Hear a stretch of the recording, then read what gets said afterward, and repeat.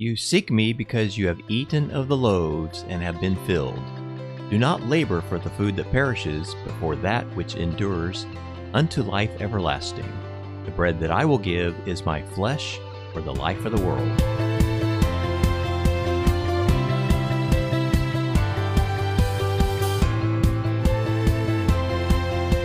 Hey, welcome to another episode of All About My Catholic Faith. Did your life change after you listened to last week's lesson? Well, don't worry if it hasn't changed yet, because I'm praying for you every day. So, Christopher, how you doing today? Good, thanks. I would like you to talk a little about the rules or ways we should be receiving communion. Great, I will. There are definitely some rules that we need to follow, but I hope you'll see that they really make a lot of sense and they are there to really guide us. Cool. To start with, Holy Communion is when we receive Jesus in the sacrament of the Holy Eucharist. Remember from a couple lessons ago that because we offer our sacrifice out of love to God, He's very pleased and gladly accepts our sacrifice. Then, He invites us to eat as a guest at His table. Basically, communion is when all of us are at God's table sharing the flesh and blood of Christ in order to feed our souls. There are just a few rules that we need to follow in order to participate in this great feast at God's table. First of all, for us to receive Holy Communion in a worthy manner, we need to not have any mortal sin in our life. We need to be receiving with the right intention, and we need to obey the Church's law about fasting before Holy Communion. So what if someone does receive communion in a state of mortal sin? Well, if someone knows they are in a state of mortal sin and they still go to Holy Communion and receive the Eucharist, then they'll receive the body and blood of Jesus, but they will not receive all the graces that God wants them to have, and they will actually commit another mortal sin that's called sacrilege. Use an analogy like this. If you're healthy, then you can eat just about anything you like, and you'll receive all the benefits from eating that food. In the same way, if your soul is healthy without any sin, then you can nourish your soul completely with all the grace that you can receive at communion when you eat the flesh of Jesus in the Eucharist. If you're sick with a cold or the flu, you can still eat, but it may be a lot harder for you to eat and to keep your food down, so the food's not really benefiting you as much as it would as if you were healthy. And again, in the same way, if your soul is sick because you have some venial sins, then you can eat, but again, you may not receive the full benefit or all the grace that you should be getting. And lastly, if a person is dead, they of course can't eat any food at all. Now, I suppose you could force some food down a dead person's throat, but of course that wouldn't do any good because, of course, they're dead. And again, if a person's soul is dead because they have mortal sin on their soul, then they can still eat at the banquet of Holy Communion, but that food's not going to do them any good either. And remember, it will actually cause harm by putting them in mortal sin. Again, that's the sin of sacrilege. So we want to make sure that we stay in a state of grace, free of any mortal sin and free of any venial sins. Of course, that's very easy to do. All you have to do is just go to confession, confess your sins to a priest, and have all your sins forgiven by God through the priest. It's kind of like going to the restroom and washing your hands before you eat a nice dinner.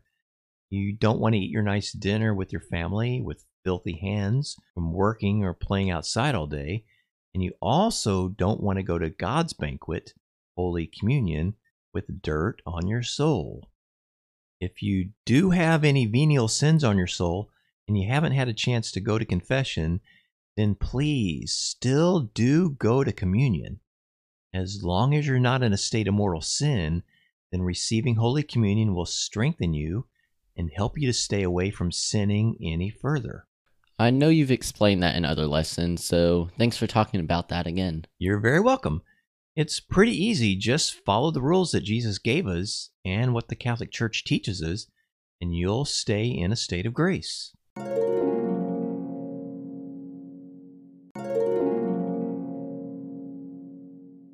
What about the rules about fasting? Does this apply to everybody? That's a very good question, so let's talk about that a little. We are required by the church to fast from food at least 1 hour before we receive the Eucharist at Holy Communion. It does come with a couple exceptions. Anyone may drink water even up to the time they are to receive communion. If you need to take medicine because you're sick or the doctor has prescribed medicine for you, then of course you can take the medicine and that doesn't interfere with the fast. So that's about it on fasting before communion. And again, it's only 1 hour before you receive communion that you're not supposed to eat anything. It's not an hour before Mass starts.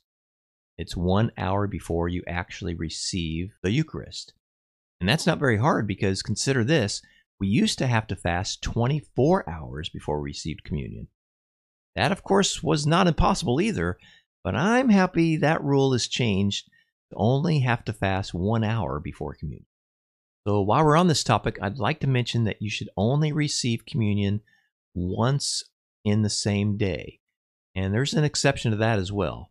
If you're in the danger of death, let's say you go to Mass in the morning and then you receive communion, and you're in an accident later in the day or that evening and you're in the danger of dying, then a priest could give you Holy Communion during the last rites at that time as well.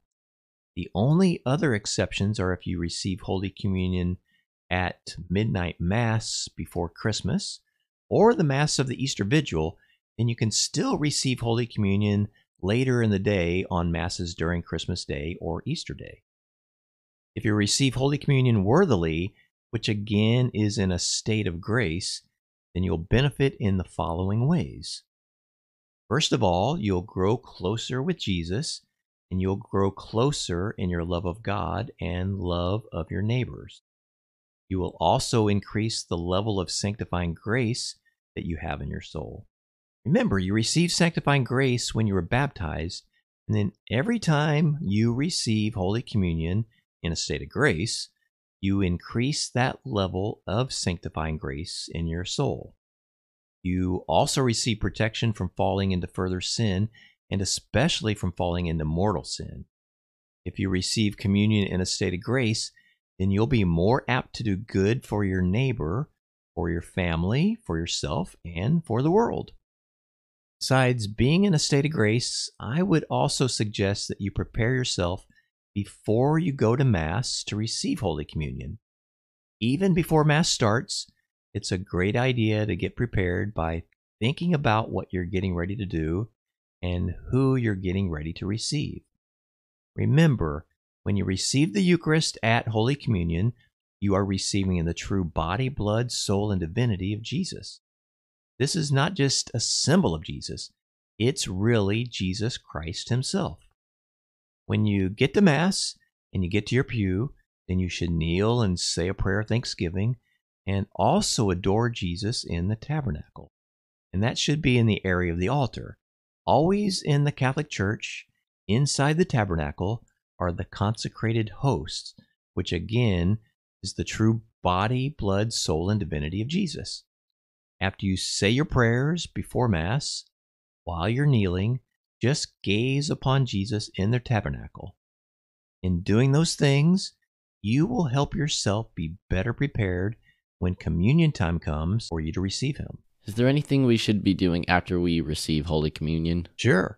Just like before you receive communion and you say prayers, you should also pray in thanksgiving and adore Jesus in the tabernacle while others are still receiving Holy Communion.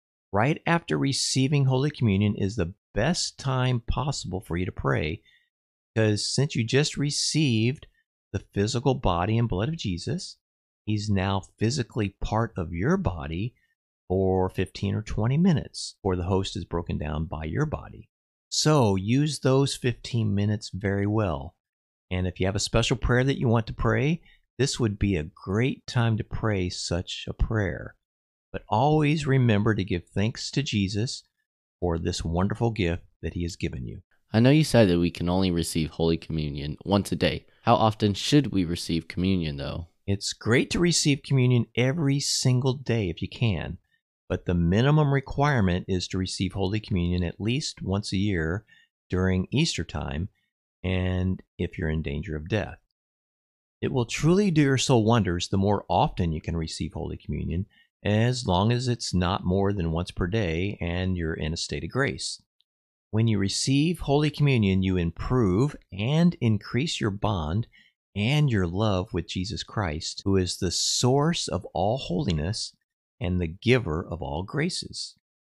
If you really and truly understand the power and the importance of receiving the body and blood, soul and divinity of Jesus Christ in the Eucharist, then you will really want to stay in a state of grace and receive Holy Communion at least every week when you go to Mass on Sunday. Most people, if they really want to, could actually go to Mass and receive Holy Communion every single day. Although some churches may not have a Mass every single morning or every single afternoon, it's usually easy to find a church somewhere in your area that will have a Mass available sometime during the day. Let's say your church has Mass at 7 every morning. As long as you don't have to go to school at 7 or be at work at 7, then you can probably make it to Mass, as long as you're willing to make a couple sacrifices, like getting to bed on time and waking up a little bit earlier, so you can get ready to go to church before school or before work. I'm confident that Jesus would love to see you there every single day. If you really want to go to daily Mass and receive communion every day, but you just can't because there's a conflict with something else or your schedule, or you don't have a Mass at a time where you can go, then you can still receive what we call a spiritual communion. Spiritual communion means that you have a real and true desire to go to communion and to receive the Eucharist. If you truly desire to have a spiritual communion, then you will receive the graces of communion in the proportion how much you desire to have spiritual communion. I hope that makes sense. Something that's also great to do if you can't make it to Mass every day is to go sometime during the day to pray and visit Jesus in the tabernacle. Jesus said in the Gospel of Matthew, chapter 11, verse 28, "Come to me, all you who labor and are burdened, and I will give you rest." So go to your church or the chapel where the tabernacle is, kneel down before Jesus, ask him what you need, thank him for what you have, and then just kneel or sit there quietly for a few minutes to open your mind and your heart to the love of Jesus. You do this a few times, you will want to do it more and more. Eventually, you'll find yourself wanting to go before the tabernacle every single day. The same way when you receive communion every single day. The more you do it, the more you'll want to receive it every day. And if you can do both, receive Holy Communion every day and go visit Jesus in the tabernacle for a few minutes, then what a wonderful thing for both you and for our Lord Jesus. This is such a great way to improve your relationship and really have that personal relationship with Jesus. In addition to that, make sure that you're praying every night, praying the rosary every day, and reading the Bible every day. One key thing to remember before we wrap up today's lesson is that even if you are in a state of mortal sin and you can't receive Holy Communion, you are still obliged to go to Mass at least once a week on Sunday. God gave us the commandment to keep the Sabbath holy, and the Church continues to teach that still today, which means that you must go visit and worship God at least once a week on Sunday at Mass.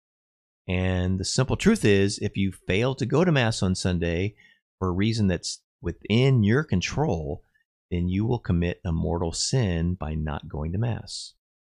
Make sure you find a way to go to Mass, even if you're on vacation. You can look up Mass times at churches where you'll be on that Sunday, so make sure that you take a little time for Jesus and go to Mass. It's a little extra sacrifice to make, especially when we're on vacation having fun. But remember, the sacrifice that we make out of love to God will be repaid to us even more. Please remember to pray for any of your friends or family members who are not Catholic, that they will be touched by the Holy Spirit and desire to become part of Jesus' church, the one, holy, Catholic, and Apostolic Church. If you know people who are Catholic but are not going to church and practicing their faith as they're supposed to be, then please also remember to keep those people in your prayers. And as I always like to say, please remember to pray for Christopher and I and our family, and we will definitely remember to pray for you. Jesus said, "I am the way and the truth and the life." So make sure you follow him, seek the truth, and you will have everlasting life. Until next week, God bless you, and goodbye for now.